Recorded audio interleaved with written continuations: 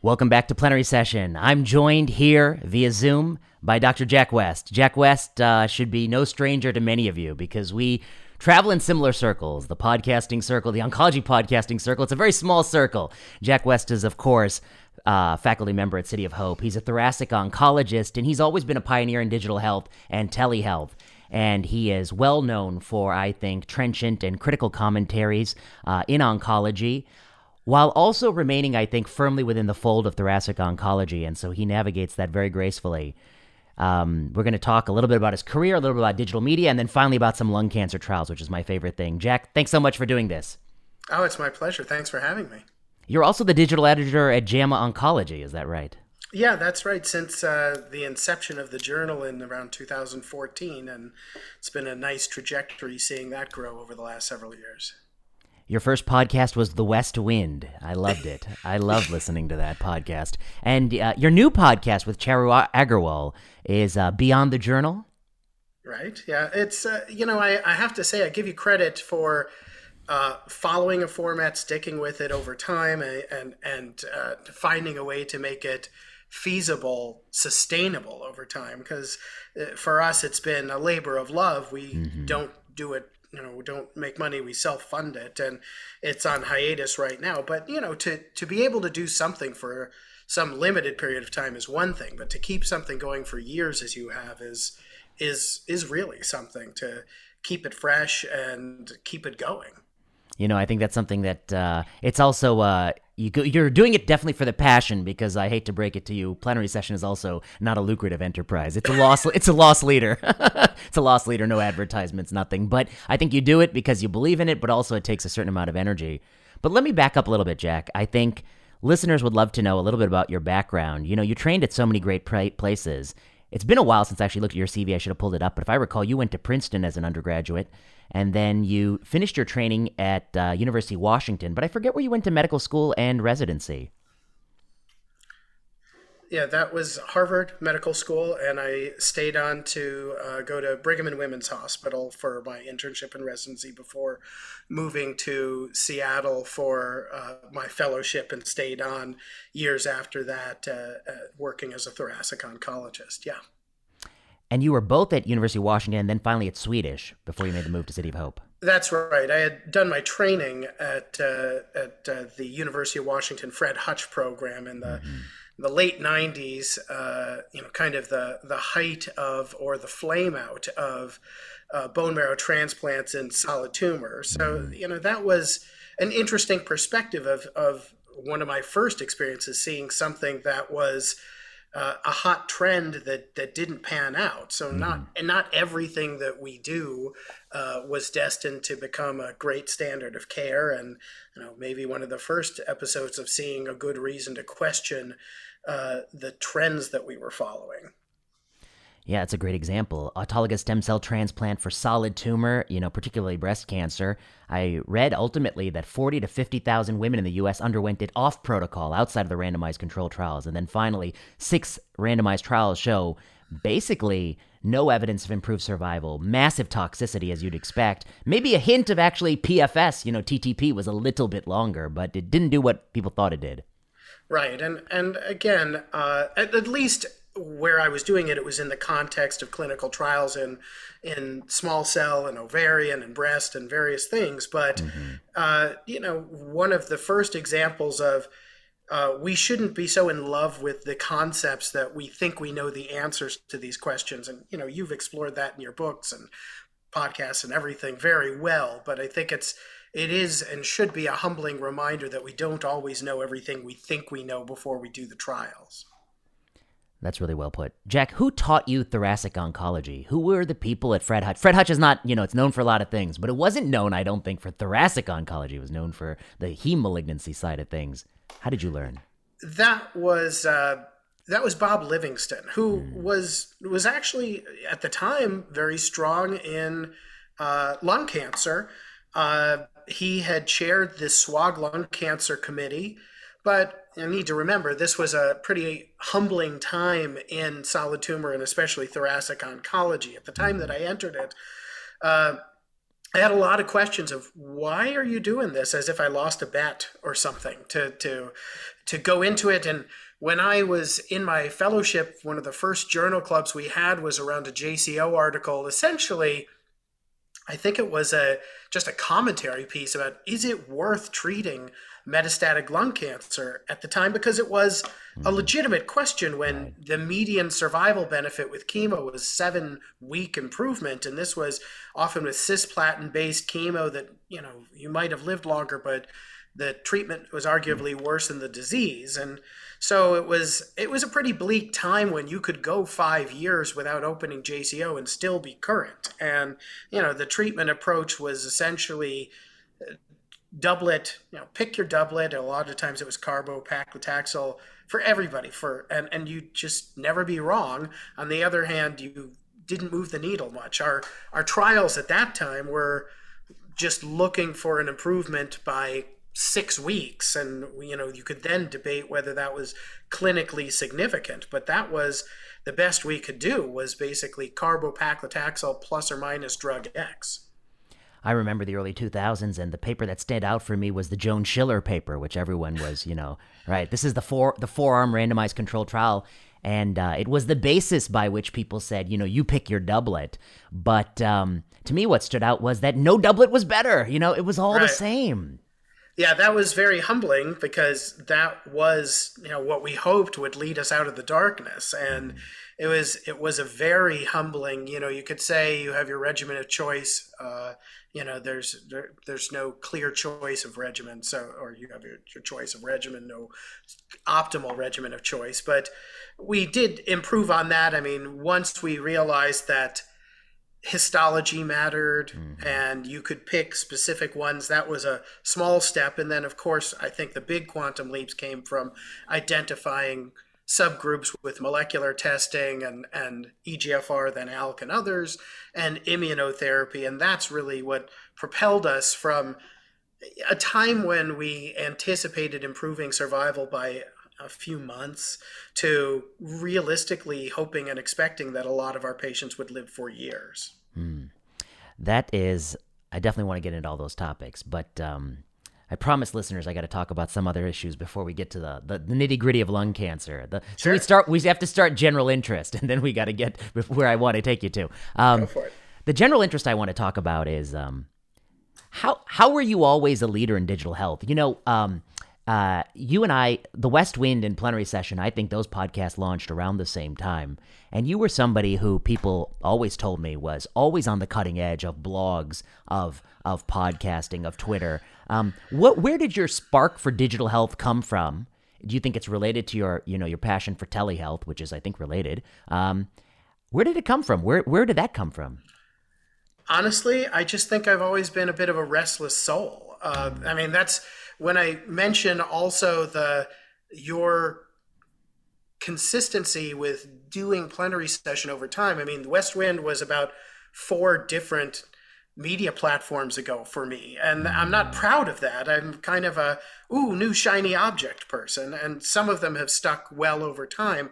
One of the things that I started doing now 15 years ago was uh, GRACE, Global Resource for Advancing Cancer Education, with an idea. Honestly, at the time, it was pretty revolutionary because people weren't reaching out and doing content for patients. And the idea for it for me was, if I can't get the information to the docs, because you could have great live meetings, but docs weren't going to them. And I was upset by this discordance between the best we knew based on the data and what was actually happening or not happening in practice. And I thought, well, I just want one person in the exam room to know the mm-hmm. best treatment, and if the docs aren't going to do it, then I just want the patients to have access to that best information. But that was just reading about trends. I remember reading a book called The Long Tail by Chris Anderson, who was the editor of Wired magazine in the 2005 or so, and talking about how when you make content digital, it's essentially free to distribute once you've created the content. And I love that idea because it eliminates the burdens of printing paper and shipping Mm, stuff. And, it's essentially uh, no resistance to distributing content, whether it's downloadable movies or these ideas. Mm. And that also worked well for some of the stuff that we were thinking about, which is unusual cancer types. I was really interested in what was called bronchial-alveolar carcinoma, which, there's not tons and tons of those patients, but they're spread out around the world, and you can create content and then have it be pullable by anybody who wants it forever once you've created that content. So that to me was an exciting idea. Plus now, because of we've gotten used to doing so much virtual content through this, and the pandemic has really highlighted how much we can do through Zoom and other settings. It opens up a world where it's very easy to talk to people from another time zone and even another country, and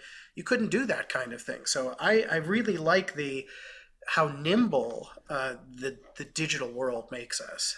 You're preaching to the choir, but you're at least 15 years or 10 years ahead of me, and I think I'm 2 years ahead of other people. I mean, I think people are finally coming along to, when you were doing West Wind and I was starting Plenary Session, they were, I think you and I were the only people doing it, not JC, not the journals with their telephone interview podcast. Now I see 3 GU podcasts, and I see, and this is great. You want a lot of channels, I think. Right. Well, I think it does raise all boats. It raises the credibility of it, and I think it just validates that this is a good idea. I think telemedicine, though, is something that, I've been on the cusp of, but the world wasn't ready for it. I had started trying to get that going fully 10 years ago. I mean, we had a lot of the technology to do it, but the laws were not conducive to that, and the world wasn't ready. And even now, where we've kind of test-driven this, and I think it shows a lot of potential benefits. It also introduces its own disparities, but a lot of this could be fixed. But in the end, the utility of it or not is going to depend on whether the interstate licensure and reimbursement are compatible with that, because let's be honest, we practice reimbursement-based medicine. So that's what's going to happen, and whether it catches on as more than a niche offering. Yeah, I mean, state-by-state medical licensure is obviously one of the dumbest things I've ever heard. It doesn't make any sense that would be the case when everything about medical training is national. From the examinations to the standards, those are all national, yet we have state-by-state licensure, which has always allowed, bad actors to slip through the cracks. That's one problem, and also prevented good actors from taking care of people at a distance. But I have one thing to say for you about telemedicine. Here's my worry, and we wrote an article about this, making this point. I totally agree with you. There are many visits that are better off telemedicine. You don't need somebody to drive in 3 hours just to hear their scans continue to show no evidence of disease, or that the tumors remain, you remain in partial remission and things are good. You don't need them to come in for that. My worry is that one of the things it will unlock is it won't be used in lieu of our services. It'll be used in addition to. So I can imagine a wealthy person with multiple myeloma gets the opinion of Sloan Kettering, Arkansas, City of Hope, and Dana-Farber. Right now, they have a barrier, which is they have to fly to all these places, so maybe they're going to get 2 or 3. But with true telemedicine, one could imagine they're getting the opinion of all of these doctors. When you have a disease like, it's different than lung cancer, I think, because there's even less evidence in the front line as to which is the best treatment. You'll get total disagreement among experts. And then I think the patient will be paralyzed. Okay, tell me how you feel about this sort of decision, too many opinions.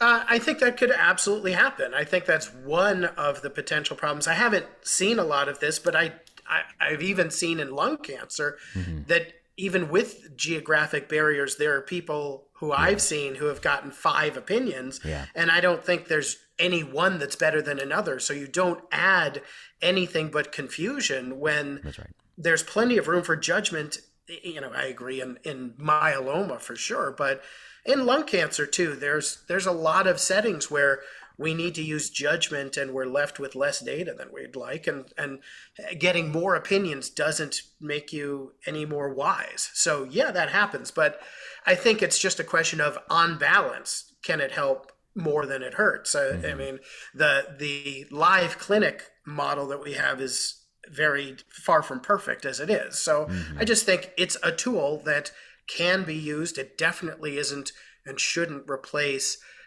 live visits for detailed discussions of both the start of treatment and initiating a relationship, or tough discussions of end of life care, etc. But as you say, for some settings, it's absolutely the right tool for the job. I mean, when you have people who are survivorship visits, people doing well for their 18-month visit on osimertinib, etc.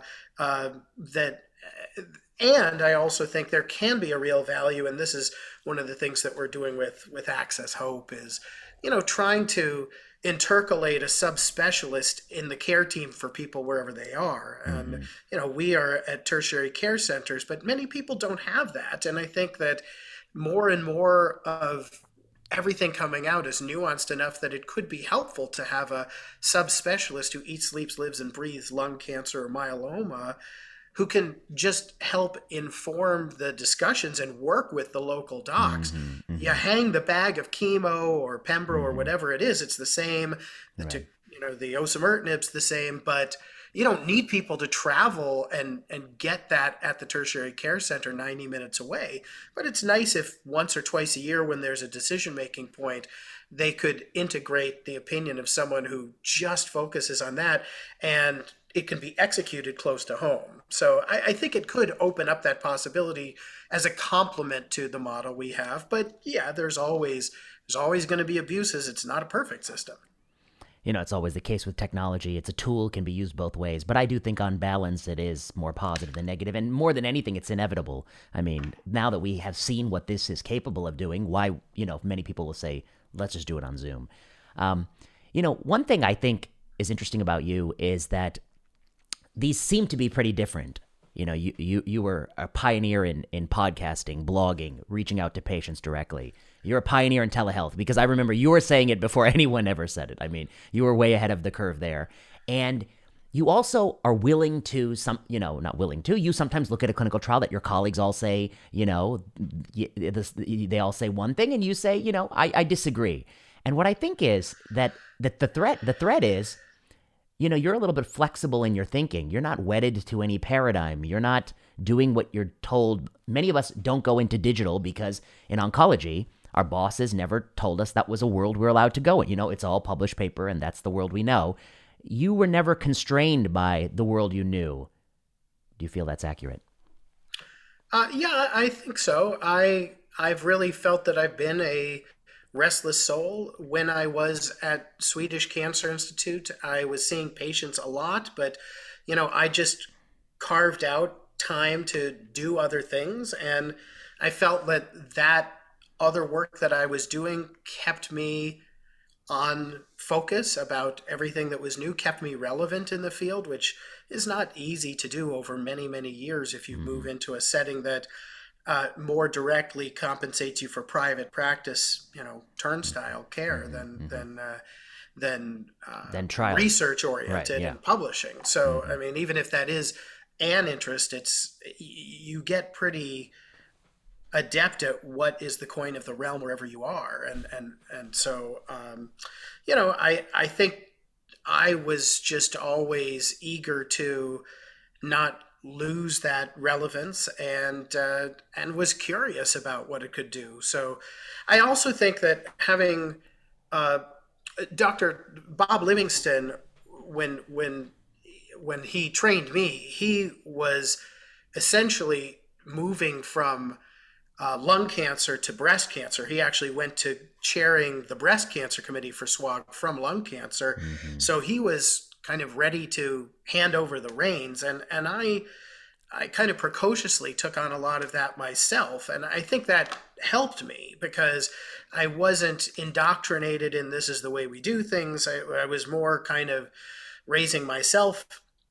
And that led me to look at things with more of an open mind, more critically. And I don't know, I've just not been afraid to be wrong. I don't know that that's necessarily the way to view it. I think that the best way to view all of this that we debate, you've seen some of my heated discussions with people Yeah. like Nate Pinnell on Twitter. Agora. Yep. It's not personal. It's No. about the data, and that I think is great. And I've always had a mind of, show me the data. If we're going back years, but in 2017 we had the Keynote 021G trial, which was a phase 2 that was essentially a randomized trial like Keynote 189. Okay. And Yeah. it looked good, and it actually led to an FDA approval that I thought was premature. I said, this is, PFS only, no OS at the time. as I recall, but something like it was that, yeah. impressive, but I thought, we have phase 3 data coming. Right. We don't need to Right. move Rush ahead into this. before that. Right. And there was reason to debate this. But when Keynote 189 came out, I said, okay, Debate's over. that's Yeah. what I wanted to see. And there were times, before we actually saw the data on Pacific, one of the early things I did in Westwind was, based on the press release of PFS, saying, I'm not convinced this is not enough for me yet. And then you see the curves, and you see the time to development of metastatic disease or death with a hazard ratio of 0.52, and say, okay, now that's good enough for me. To me, I think that that's valuable. That's not flip-flopping. That is using new data to inform your opinions rather than just using confirmation bias to stand steadfastly by something you thought a year ago. So I think it's a good thing to kind of continue to reevaluate critically the information as it comes in, and question that, and not take it personally, and not to make it a personal attack. That's what I hope to not do. I just don't want to jump on a bandwagon if I think it's too early. Yeah, and I think that's something that people routinely miss with maybe you, me, and many other people, is that none of us have ever said, under no circumstances, and there's no evidence that will ever persuade me. We always say, we need a little bit more evidence and we'll get on board. And then when that more evidence comes and we do get on board, it's not a flip-flop. It's what you had said at the outset. So no one, you never said I'll never be persuaded under any circumstances. It's yeah. Plus, I also think that it counts more coming from someone who, nothing is more valuable than someone who changed their opinion along the way, was not always a cheerleader, but said, look, if you doubt now, I thought like you, and here's why I don't anymore. Right. That's, to me, more powerful than somebody who has always been cheerleading even before the data were there for it. So I think it's especially valuable to have a range of opinions and change as the data emerge. That's the right word for it. Let's talk about some specific lung cancer data, and then we'll come back to these culture issues. Okay, here's one thing. I mean, I'm with you. Keynote 189 is a very persuasive study. And of course, the FDA, I see, is weighing in on this issue. And the issue that I want to talk about is that for a patient with a newly diagnosed adenocarcinoma and a PD-L1 of, let's say, 51%, are they better off with chemo, pembro, or pembro alone? That's the question. And I guess as a little bit of background, I mean, one thing people should note that, of course, nivolumab and pembrolizumab quickly established themselves in the second-line setting in non-small cell lung cancer, and I think we were all persuaded because they went up against chemotherapy that was the standard of care and had overall survival benefit. And then, as always the case with all these products in every setting, the question is, how do you move it up front? So I guess my question to you is, and then the FDA recently weighed in on this. They have I think you saw it at ASCO this year, they have done this pooled analysis. And to me, there's a little bit of a tension here because they always remind us that, we just approve or not approve products. We don't dictate the practice of medicine. But now you're getting into it, aren't you, FDA? Because you're pooling trials that are sort of disparate and comparing a control arm against different arms that weren't really tested head to head. So my question for you, healthy 55-year-old man, no driver mutations, PD-L1 55%. Are you going to give him chemo pembro or pembro alone? I think it's going to depend on their level of symptoms and their tumor burden. Okay. In the end, I really think one of the factors that could use some more granularity is that it's not as if PD-L1 is a binary. Correct. Or and more than 50% is depends. And you said 51 or 55%. If it's 90%, I think that's different than 55%. And you can. I think that either one's defensible. But if I have someone who has a significant tumor burden, if I'm anything less than really convinced that if this patient progresses in the next 2 months, that their performance status may decline and they may not be a strong candidate for chemo doublet, because there can be attrition for all sorts of reasons. That I'm going to err on the side of chemoimmuno. On the other hand, if they've just got pleural studding and they're minimally or asymptomatic, and particularly if they have very high PD-L1, I don't want to overtreat these patients. I mean, we should bear in mind that although I think a lot of the Keynote 189 trial, it does include maintenance pemetrexed, pembrolizumab, and it's very likely for a lot of these patients, one drug is doing the heavy lifting and one is along for the ride for a very long time. It's costly. It's got potential toxicities. So I'm all for people being on these drugs when they need them, but not if they're gratuitous. And so I think one advantage, if you can do monotherapy, is you at least know that what you're doing is, what you're achieving is ascribed to that drug, and you're not just giving gratuitous pemetrexed when the pembrolizumab is doing the job. So I understand, and I think that would argue for us to be judicious, but that pooled analysis and there's various other posters at this year's ASCO that all converged as relatively soft evidence that when in doubt, you casting a wider net may be a good approach. And so if I had someone with a significant tumor burden, symptomatic, losing weight during their workup, that's where I would be very comfortable. And I would not say that either choice is wrong. I don't like to be wishy-washy. I just think I wouldn't want to overcall this as having a clearly right best answer. Yeah, no, that's well put. And I totally agree with you. I think 90% to 100% is different than 50 to 89%. And I think that because there are lots of studies that suggest, I think, substantively different response rates, like the Aguilar paper, I think Annals of Oncology, maybe 2017. Yep, that's right.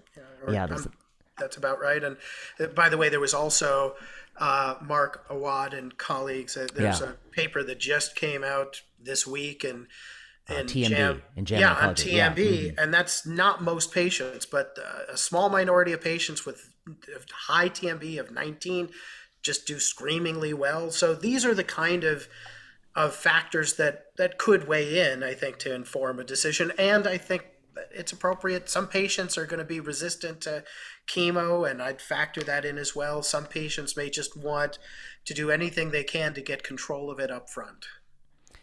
I think that's well put. What I think is very interesting, though, is that the US FDA, they have individual patient-level data on all these trial patients. And so presumably they know not just that somebody was over 50% and enrolled in one trial or the other. They actually know the specific cutoff of 60, 70, 80, 90, et cetera. When they did their pooled analysis, they don't break it out at different cutoffs. They only break it out in the way in which the original labels go to.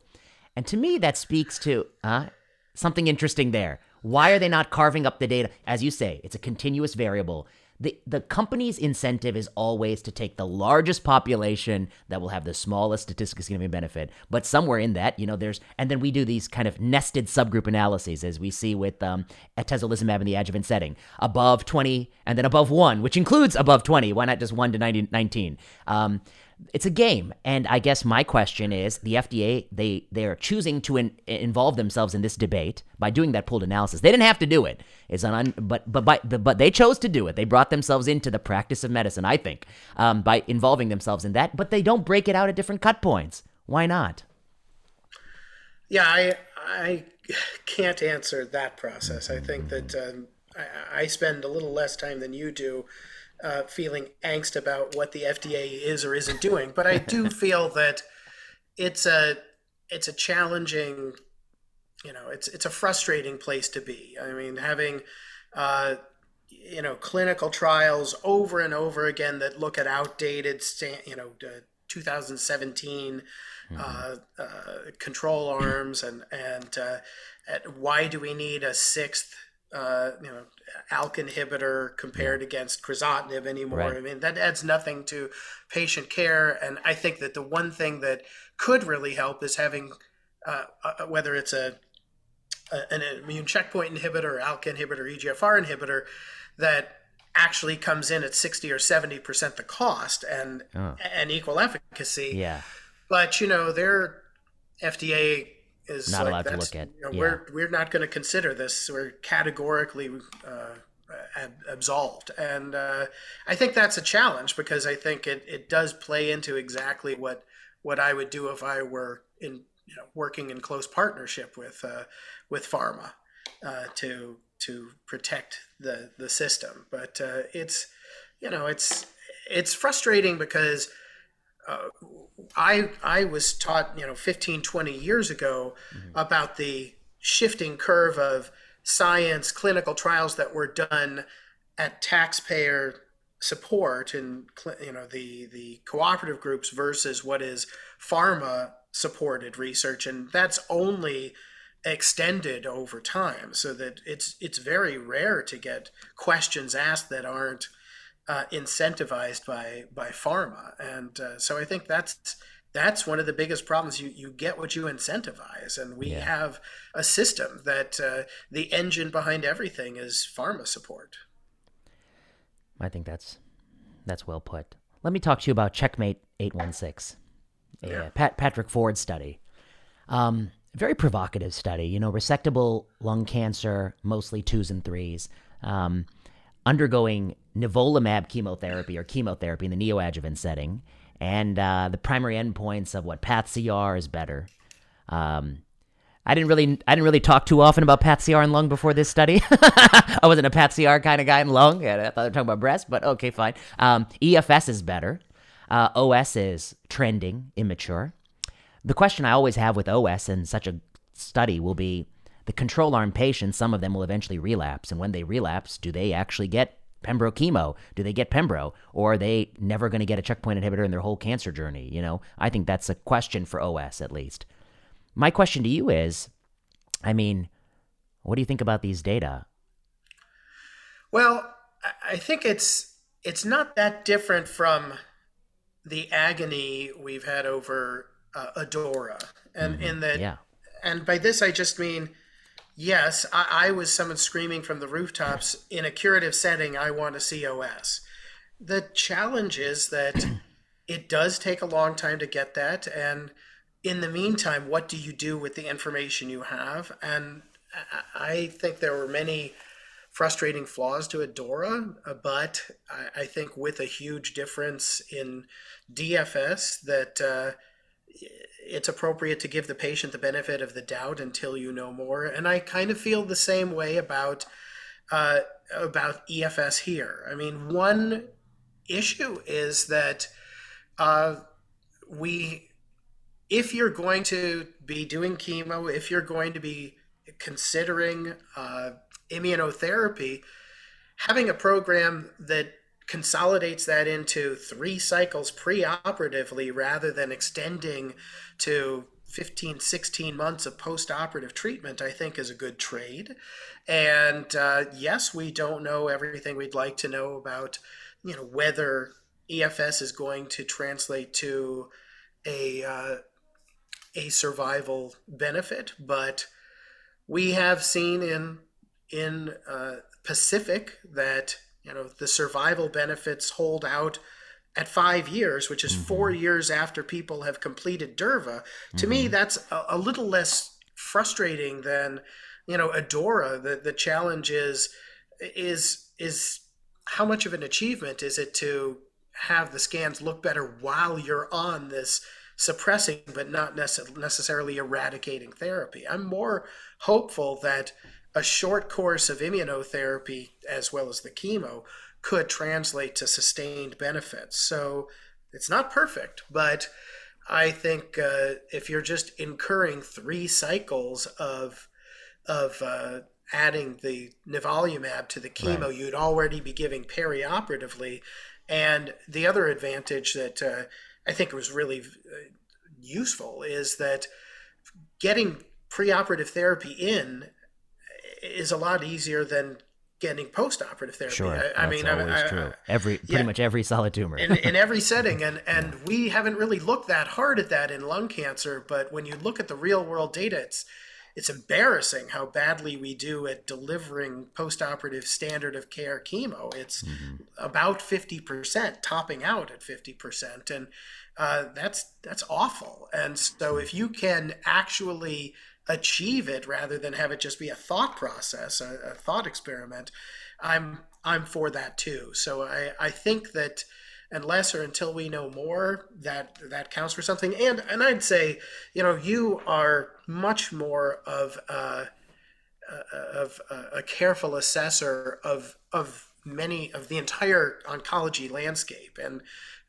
that includes heme. I mean, God, I've only learned that as needed every 10 years for ABIM recertification. But the more we learn from the breast cancer community that adopted this a long time ago, the more encouraging I think it is that this could be borne out to be more than just a short-term endpoint.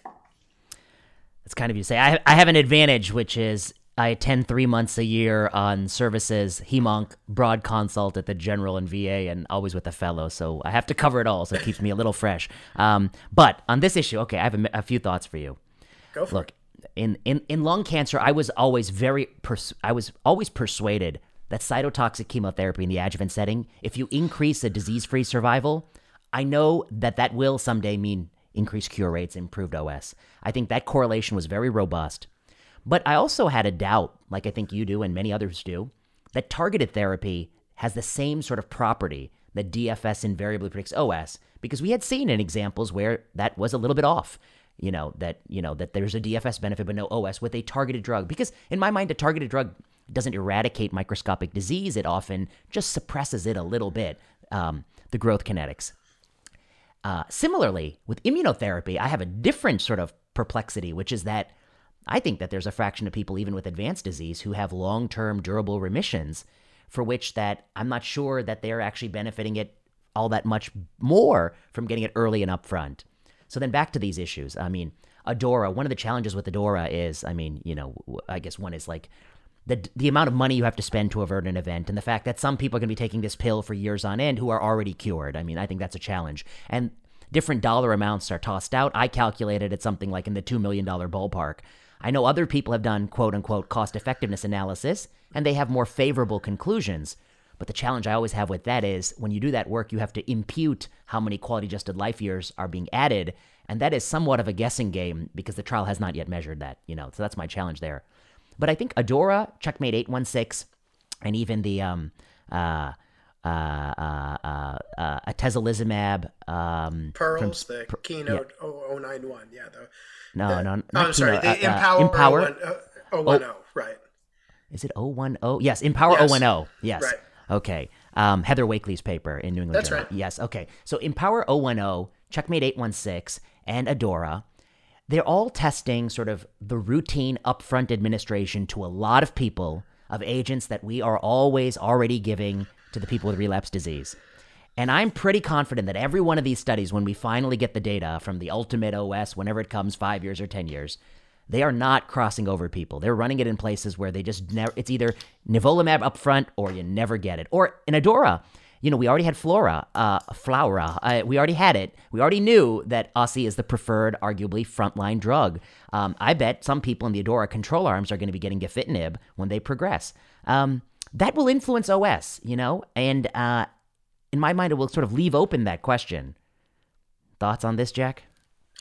I think you're absolutely right. I think that the real issue about ADAURA is whether over-treating lots of people, treating everyone up front, is better than treating as needed if everyone has unfettered access to osimertinib if and when they need it. And I think that's an issue. I would hope that whether it's with osimertinib or aumolertinib, if that becomes available in China and other places as a less expensive third-gen agent, it becomes at some point borderline unconscionable for people to not have access to checkpoint inhibitors and the best EGFR inhibitors. As years go on. That's a terrible embarrassment, and but yes, I think that's an issue. I just think it's hard to envision there being many places of industrialized, first world medicine where you don't have access to a checkpoint inhibitor early on with metastatic disease if you don't have a driver mutation. I should hope not. But I bet there are a lot of places that don't get OC at frontline EGFR. Yes, I think right now, but Yeah. I really hope that if the development of aumolertinib has any benefit, whether Right. it's that it's approved at 60% the cost, Right. or that it changes the pricing of OC Yeah.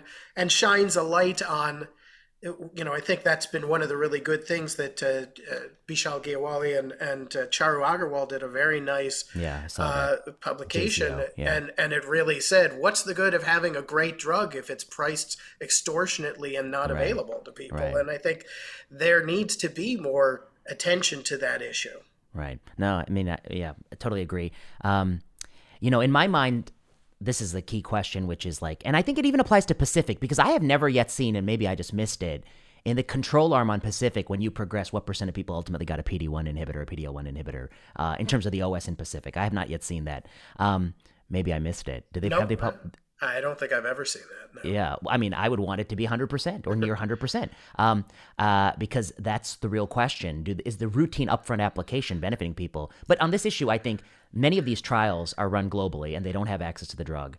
But I think what that really leads a situation where it's tough to use that drug in the U.S. or tough to use that data in the U.S. because it's not quite what we're doing, and it's also bad for that country because the moment that trial is over, they're not going to get that new drug either. But here's the next thing I want to pick with you. CT, MRI, PET. I've been looking a lot at these lung cancer studies, and I notice sometimes that, obviously in the United States, the standard of care for staging is, I like to get PETs and I like to get MR brains, and I think the NCCN is, people are on board with MR brain staging. We can debate whether or not a CT brain is adequate for CNS staging, but there's two things I notice about some of these trials. They either use sort of inadequate staging on the front end, which means that you might have some people who are really at higher stage trickle into your study, or they do surveillance brain MR or surveillance CT, which has never been my practice for somebody who, I screened them on, when they had de novo metastatic disease. They're doing fine. They have no CNS complaints. I'm not doing a brain MR every 2 months or 3 months. And if I give you a drug that has, CNS penetration versus a drug that has no CNS penetration, and I also build in all these scans that are not the standard of care, I may artificially see, time to cranial relapse is much better and PFS is much better, but that's not really representative of the real world practice. So what are your thoughts on staging and surveillance? There's two errors. There's not doing enough, and then there's doing too much. And Well, I agree completely.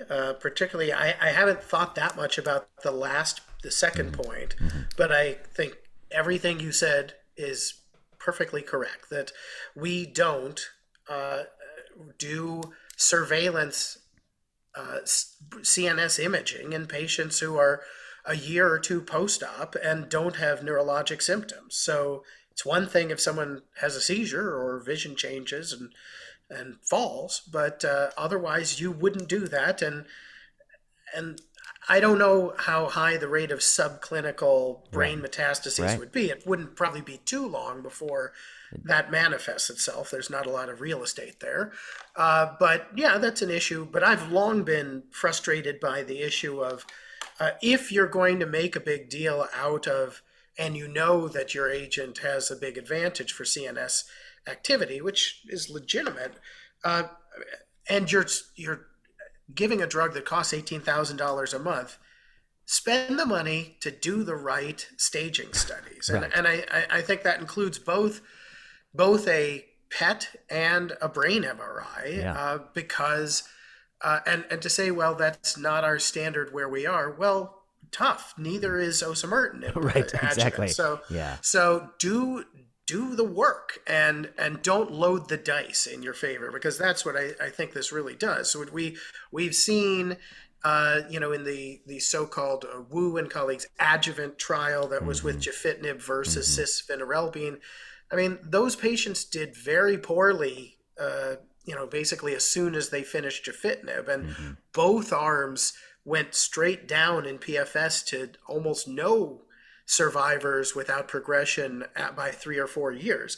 That suggests that these are just understaged patients to begin with. And I think if you have a staging system that doesn't include mediastinal staging or PET scans or brain MRIs, it's a don't ask, don't tell kind of Right. situation. And Right. so in a startling turn of events, osimertinib is better than placebo for patients with metastatic, Right. with occult metastatic Right. disease. So I don't think this tells us anything we wouldn't have assumed. And it doesn't tell you that you're curing patients, and it's not even necessarily patients with resectable disease.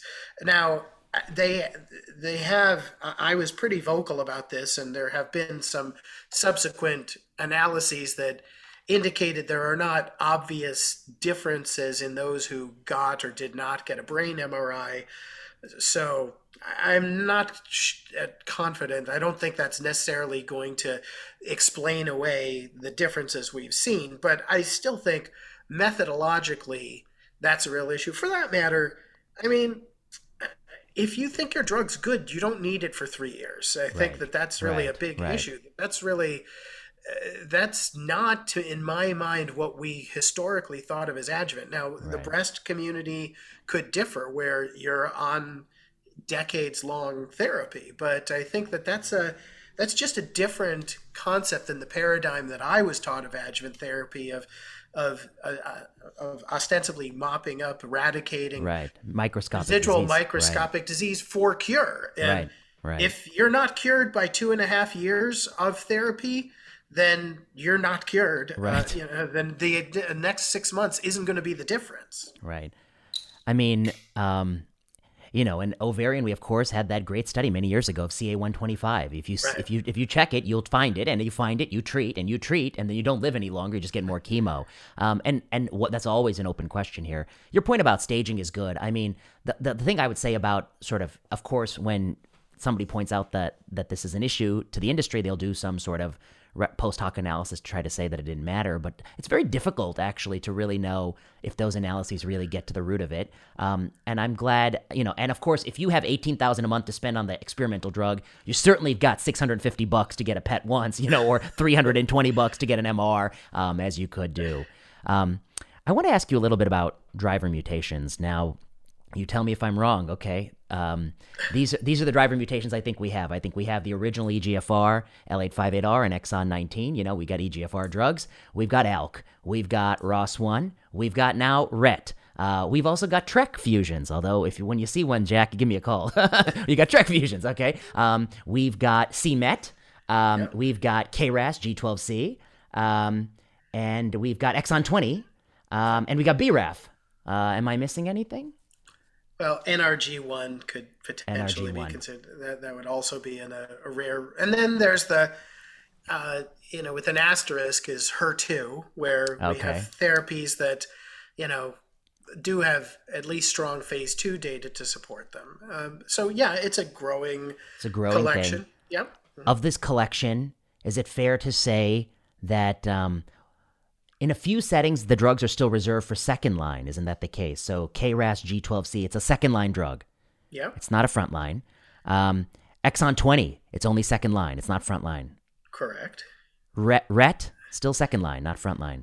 Well, yeah, the RET and MET, I mean, the data are quite strong, and I think that's debatable. I don't know that they specify, actually, but it's been better tested there. It's just that, when you have drugs like the exon 20 agents, KRAS, They're mediocre. They're not in the same range as osimertinib, alectinib, or lorlatinib, and some of these KRAS, we did just see the pooled analysis from the FDA and some other data in the past that show that the patients with KRAS mutations seem to benefit from chemoimmunotherapy about as much as everyone else. And so when you have perfectly good non-targeted standards of care that achieve 50% response rates, and your targeted therapy is a little less than that, I think it doesn't scream a mandate to give them up front the way that osimertinib does. Yeah. So yeah, that's and I would say the same thing. Exon 20 is debatable. I mean, it's not that effective or non-toxic, and so I think it's been tested overwhelmingly in previously treated patients. So that's where the approval is. One point I want to make about exon 20, I don't know if you know this, but we got the two ones, mobocertinib and the amivantamab. Yep. Amivantamab and mobocertinib. The NCCN guidelines actually say if you progress on one, you can get the other. You know where they found that data? Where do they get that? You progress on one, you can get the other. It says. Well, I mean, let's be honest. I mean, NCCN is not tablets that came down from God. I mean, this is just it's a group of people with biases and opinions who collect. You aggregate biases and opinions. It doesn't make it the absolute, irrefutable, always evidence-based answer. I mean, it's the best you can do under the circumstances. I think that we shouldn't be too irreverent of that as more than it is.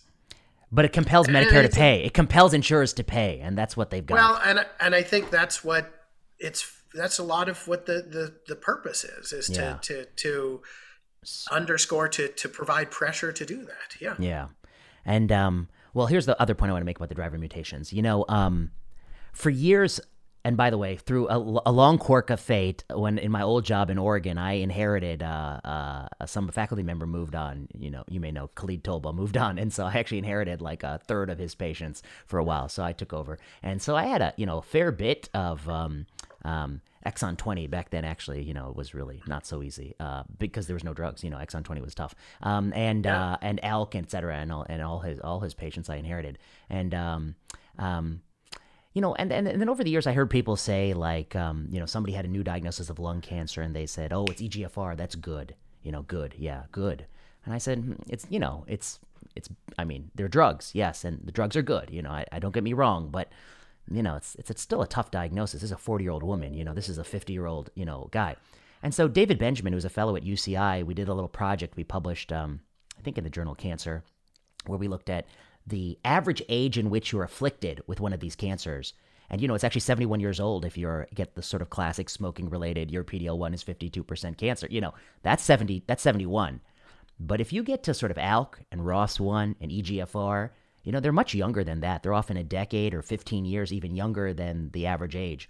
And so even if you take the best case, we're just going to pool the OS from every trial sequentially, and just say we're going to give you, 7 years survival with ALK, whatever. Even if you do that, the drugs, although great, active, they don't even put a dent in the extra years of life. The person who gets lung cancer at 71, they're losing maybe 12 years of life lost or 15, not good. But the person who's getting it at 40, they're just losing so many years of life, even though you have all the drugs. And I feel like that part of the story isn't told as often when you got that 40-year-old in your clinic who's dying because they're progressing, and, there's just nothing we have. Thoughts? I think that's absolutely true. I mean, I think though we have to take our successes as we get them, and we just can't be complacent about it. I mean, when we have, on Twitter or in the lung cancer community, leaders in the patient space, and now 15 years after the nonprofit Grace that I'd started, there's a much stronger patient community, patient advocates, and the ROS wonders and ALK positives and EGFR resistors, et cetera.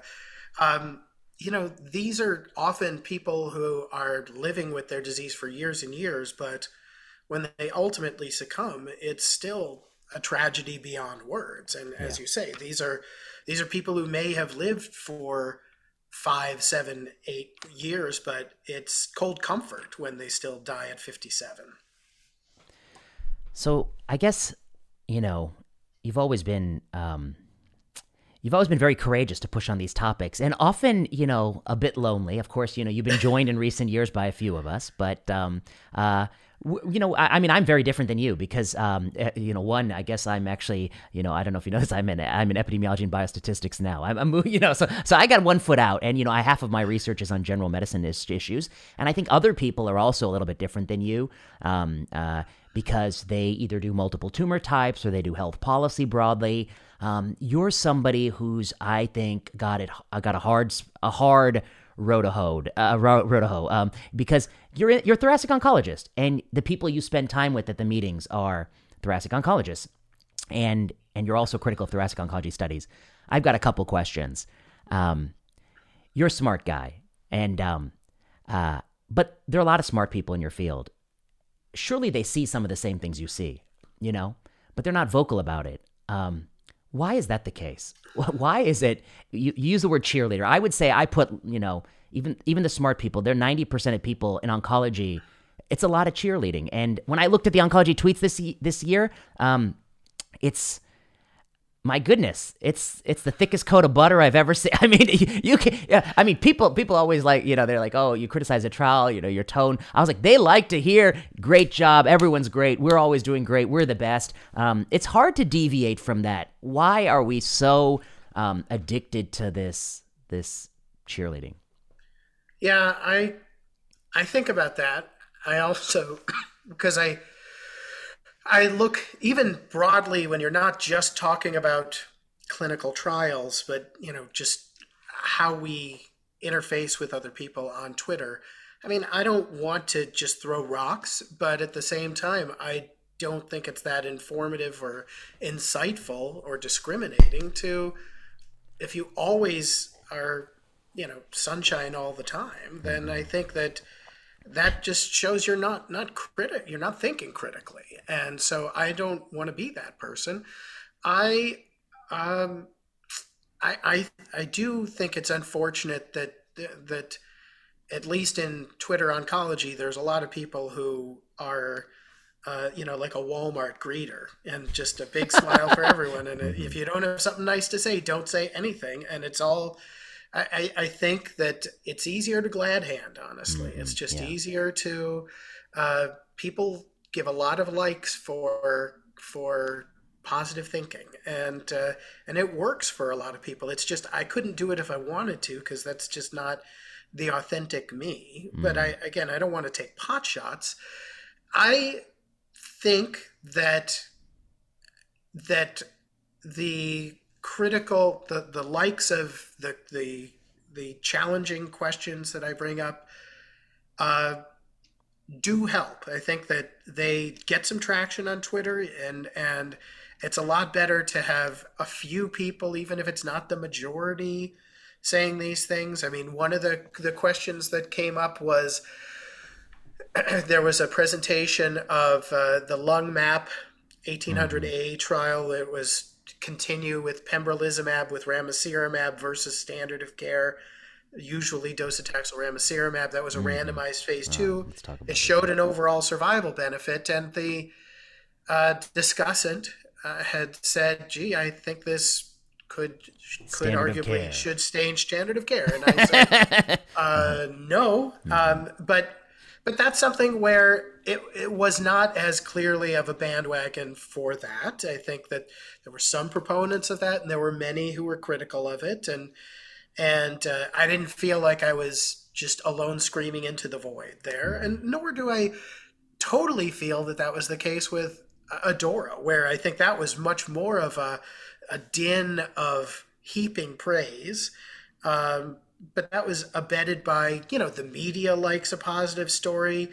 The professional societies scream it from the rooftops. It's good for business. I think there's lots of incentives for positive results. And certainly the companies will give a platform for it. So there's plenty of incentives for being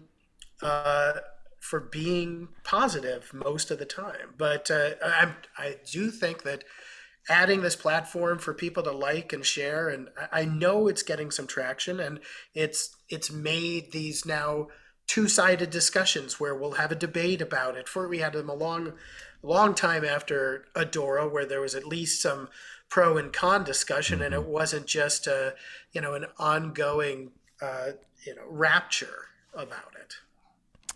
That's really well put. I got some thoughts for you on this, but first I want to just say a few things about the phase 2, which I think is so interesting, the randomized phase 2. Now, of course, in the regulatory science, accelerated approval was always used for endpoints thought reasonably likely to predict benefit. So the endpoint was kind of, it's not a measure of living longer, living better, but it's possible it will someday predict that. But we measured the endpoint with statistical precision. Like, we really knew that was the response rate. We really knew that was the PFS. When Scott Gottlieb became FDA commissioner, he said, why shouldn't FDA approval, and he was joined by Friends of Cancer Research, to say, why shouldn't FDA approval take overall survival that's statistically unpersuasive and let that be a basis of accelerated approval? And the drug that hit that was Lartruvo, or olaratumab, the soft tissue sarcoma drug. And it had a phase 2 trial with a 14-month OS benefit in a disease that hadn't seen anything. And OS was not the primary endpoint. And huge benefit. And it led to accelerated approval. The company made $600 million, and then the phase 3 comes back with like superimposable curves. And we saw that, and I think you mentioned, what was it? Selumetinib and docetaxel. Yep. That was a great example. We've seen that in lung. We've seen that over and over again. It's actually a phenomenon that when an underpowered phase 2 trial has a benefit on a non-primary endpoint, it's almost always exaggerated and can even be spurious entirely. And I think what people didn't really realize was, if we really start to say that underpowered phase 2s that get a lucky break can change practice, you've actually changed the incentive structure in the marketplace quite a bit. Because in the old days, there's something about it, drug companies, they can't fake activity. I mean, either the drug's active or it's not active. You can't fake that. But you can actually run so many underpowered phase 2 trials that by chance alone, some are going to be successful. And I worry that we're getting to that place because I see over and over again in every field, from oligometastatic treatment of radiotherapy in lung. These are underpowered phase 2 trials. OS is not the primary endpoint. They're saying, should change our practice. I want to wait for the phase 3.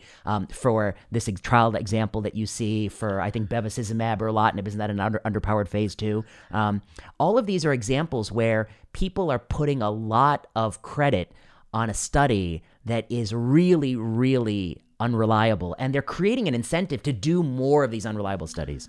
Well, I think what's particularly sad is that, I feel like we're Charlie Brown and Lucy's holding the football, and we keep, missing it and landing on our butts, and we don't learn from that experience over and over again. I mean, if we're walking down the road of clinical trials, like, there's so many bodies along the side of the road of failed phase 2s that we thought, wow, this is amazing. Can't wait to see do we even need a validating phase 3? And then, there's all these drugs that we are relegated to the scrap heap. We talked about selumetinib. There was ASA 404. There's onartuzumab. I mean, many trials that were like wildly positive phase 2s, and now we look at tiragolumab, and the Cityscape trial looked extremely impressive, and people are breathlessly hyping that. And now there's many trials of not just tiragolumab, but lots of other anti-TIGIT agents in lung and other settings. Yeah. And, I'm all for them being tested in the light of day in phase 3s, but I think that we need to have an expansion of them that's proportionate to the strength of the base that they're on. Yes. And when there's 14 phase 3 trials of TIGITs based on LAG-3, exactly. I mean, it's just lemmings at some point, and that is, I think, going to be a humbling, sad place to be for the next couple of years, because I think that if this was anything, yes, maybe it's always possible that the Skyscraper 1 trial missed on PFS but will win on OS. But, I've never known a company to sit on positive results that they don't want to share with people as they give out a negative press release. So, and I think if this were recapitulating what we saw with, Keynote 024 or something like that, you wouldn't have equivocal or negative results at this point. You wouldn't have a stone cold negative trial in small cell. Yeah, different setting. But I have a strong concern that that's going to be a humbling couple of years ahead. Yeah, I totally agree with you. And I forget, what's the single agent activity of that drug? It's not good, is it? It's zero, isn't it? It's not it's not active as single agent. It's not intended to. Yeah. Yes, and I think that those drugs in general, there's a reason why it has no activity. It doesn't work. But okay, we'll let them sort that out. But I do think one of the things you're talking about, they'll have their day in the sun. I mean, it'll be a fair test. But yeah. I just think it's going to be a shame for patients if we end up doing 5 times as many trials as we needed to answer that question. Yeah. One of the reasons that is happening is because the incentives in the marketplace. And, every success, P of 0.049 is $10 billion commercial success over the course of life cycle. And cost of failure, although formidable, 50 million, 100 million they can lose, it still incentivizes them to have broad portfolios and test things. And if they get lucky, they get lucky. Let me come to, obviously one example I think is actually small cell lung cancer. We have had atezolizumab and durvalumab work, but Pembro and Nivo don't work. I mean, we can spend all the games we want about, differences in trial, but I think one explanation is that they all work very, very modestly, 1 month, 1.5 month survival benefit, and some trials got a little lucky and some trials didn't get lucky. That's exactly what I think is the case. Yeah. For better or for worse, we generally think of these agents as having a strong class effect and being largely fungible. And yes, I would say the same thing about the perioperative setting. Yeah. That I don't think there's something uniquely astonishingly excellent about nivolumab preoperatively. And the Pembro data in Keynote 091, the PEARLS trial that's been released as an ESMO plenary, was kind of underwhelming. But I just think, some trials, they just have the breaks, and maybe it has to do with which patients are getting or not getting subsequent therapies. I think that's still understudied. But I totally agree with you. I don't feel that it was an astonishing, how can we explain this in the world when they trend all in the same direction. Some break a little higher or lower than 0.05. Yeah. And that's why, the companies are playing that game. And and Merck's market share versus BMS getting its ass kicked is largely because they got lucky / trialies. I mean, it's amazing that they're really going to capitalize on, even though they're second in class, they're going to crush nivolumab over life cycle. But here's the point I wanted to make about, the field, and maybe even tie it to the exodus. I mean, anecdotally, it feels like every day you open, the ASCO, the Twitter or the ASCO news, and it's, another one of us is going to industry, going to far, this company, that company. It's quite a bit in those of us who see patients. Your path is different in many ways because you spent a lot of time at Swedish, which is sort of privatemia, of course academic, but also privatemia. You also were a pioneer in digital health, telehealth. Because to some degree, your personality, you're rebellious. You and I were rebellious, but of course, we're both doctors. So how rebellious? We're not like rocker rebellious, but we're rebellious among doctors. I'm a first child pleaser still. So yeah. But you still have a rebellious streak, and I think that's why you were willing to take a chance with all these endeavors. Similarly, I think that's also why you're critical of trials, because you're willing to take a chance and be critical. As you said, tell me if I'm wrong, but I'm willing to put myself out there, and maybe. You have that in you. I think I worry about our profession because, you remember in the late 1990s, it was a different world. I mean, the industry involvement was very low. For better or worse, of course, there are things that they've done that are tremendous. We've never had so many targets, so many drugs, so much investment in the space. That's all good. But the culture of the academy was very different. It would be very spirited debates, much more like how basic scientists argue about papers. People had very different points of view, schools of thought. Even when I trained in the early, late first decade of the 2000s and then early in the second decade, I think there are a lot of those people around.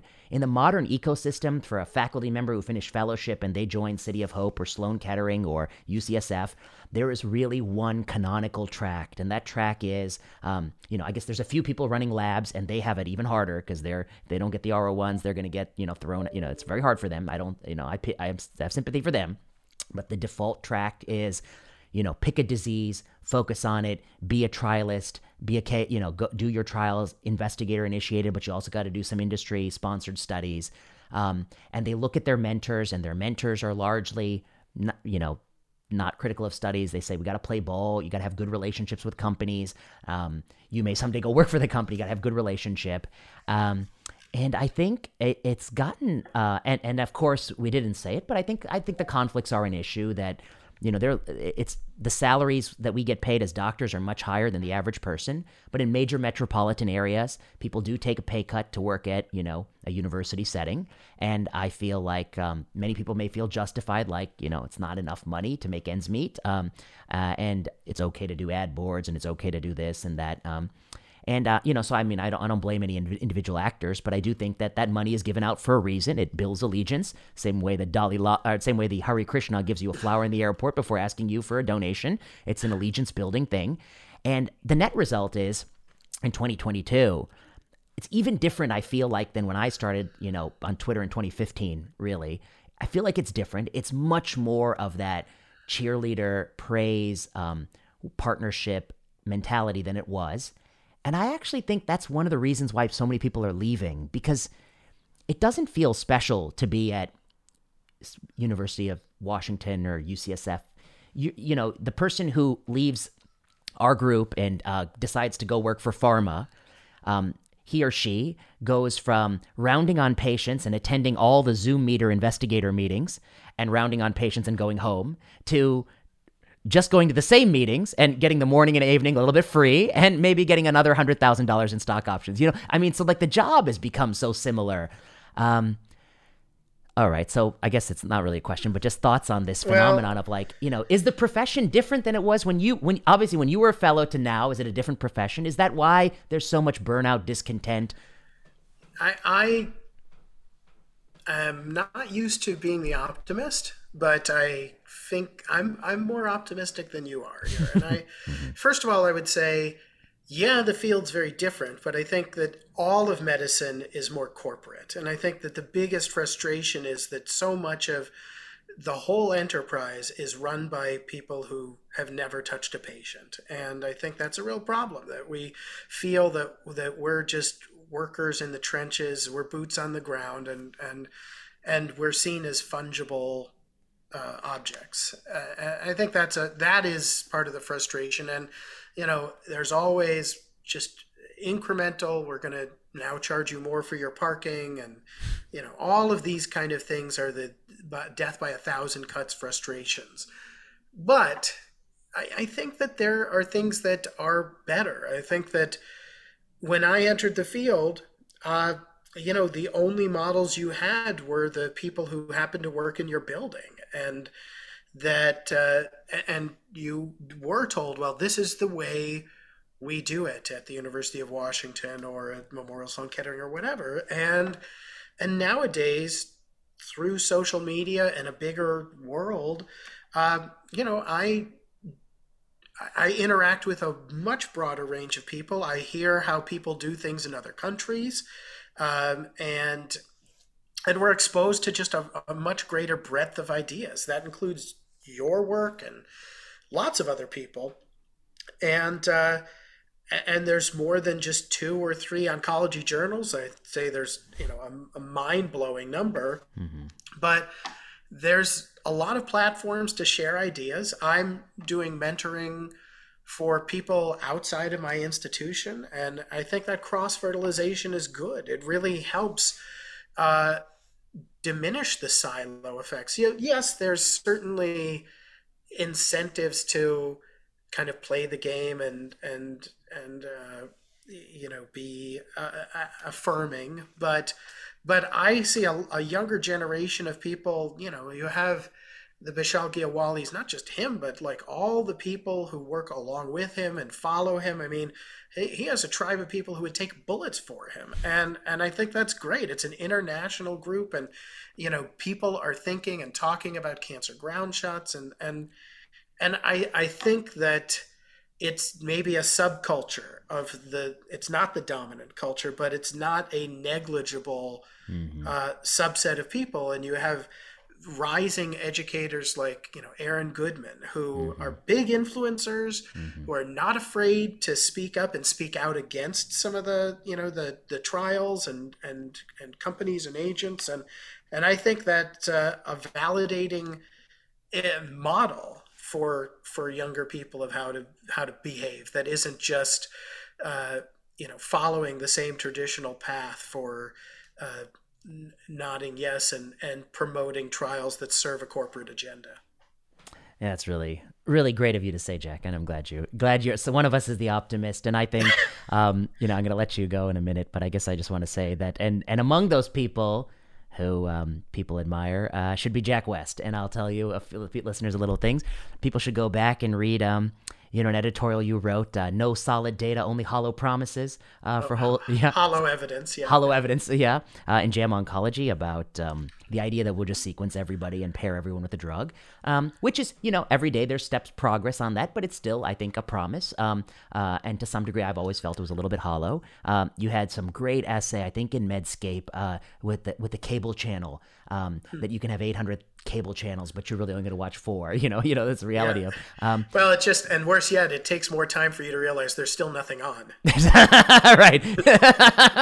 Yeah, it takes more time. And your essay in the JCO on Adora, and I think your advocacy pushing back on different issues on Twitter are really important. And I guess, I put you in a different sort of intellectual legacy. There were always, in oncology, there've always been very strong people who were happy to go, cheer on their colleagues when they felt it was fair, and also push back when they felt it was fair too. I think Charles Mortel was one.